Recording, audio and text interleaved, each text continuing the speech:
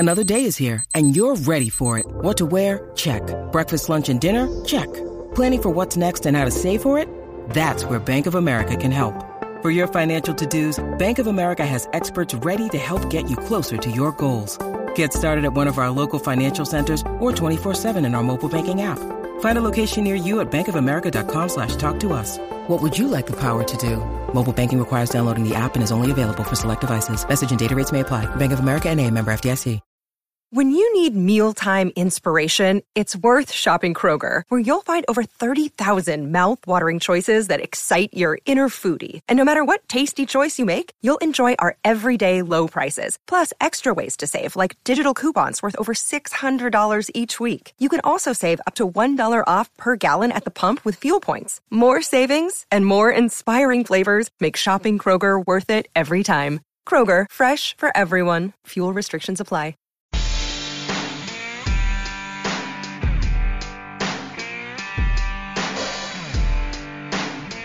Welcome into another edition of MCM Radio. I am Jay Morris at JMorrisMCM on Twitter, MusicMiracles.com at TitansMCM. Today we are wrapping up the giveaway contest for the Bud Dupree signed mini helmet that goes off at noon today, August 8th. So be sure and check that out. Follow the podcast, send a screenshot there, and you'll be entered, and we'll let you know who wins that later this afternoon. All right, so the Titans have wrapped up kind of the first, I guess, almost 2 weeks of training camp. And, you know, we've talked a lot about the themes that we're seeing as we go here, but one guy that continues to pop over and over and over is Kyle Phillips. I'm really interested to see what role he plays in the preseason, because I think he's one of these guys that's going to get quite a bit of run, because he's not a Robert Woods or even like a Traylon Burks, who you want to get some reps, but you're also trying to protect because of pedigree or whatever else. I think he'll probably play some pretty significant snaps in the preseason. So I'm really interested to see, kind of what he does when the lights come on. And more so, obviously, the next couple of weeks when the Bucks come to town to practice and the Dolphins come to town to practice, seeing reports of what he does in those practices will be probably even a little bit more important than what he does in the preseason games, because he's going to do a lot of his work in the preseason games, most likely against guys that are not going to end up making NFL rosters. But he's a guy, if you scroll through the stuff the different reporters are putting out that are at practice and watching every day, there's a mention of Kyle Phillips. He did this, he did that, he shook a guy, he caught a long pass. His releases are awesome. His routes are awesome. Just all those things. So I'm really, really excited to see what he brings to the table, especially, like I said, as we start preseason games this week. Another guy, Roger McCreary, who just continues to pop off the page. A guy that has had, assuming he continues to make the strides that he's made, it looks like a guy that's probably going to be a starter. At least in, some packages. I don't know if he's going to start outside. Christian Fulton's obviously one corner.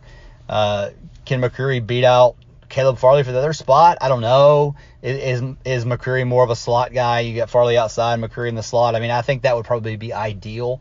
Elijah Molden played that spot last year, that the slot corner, but he's been hurt, hadn't been on the practice field in a little bit over a week. So McCreary is making the most of his chances, and that's good to see. A guy that was a second-round pick, a guy that probably fell in the draft further than he should have, just because his arm length wasn't what they want it to be for a corner. And listen, if McCreary was a short-armed corner coming out of the SWAC conference or whatever, I don't know if that's still a thing.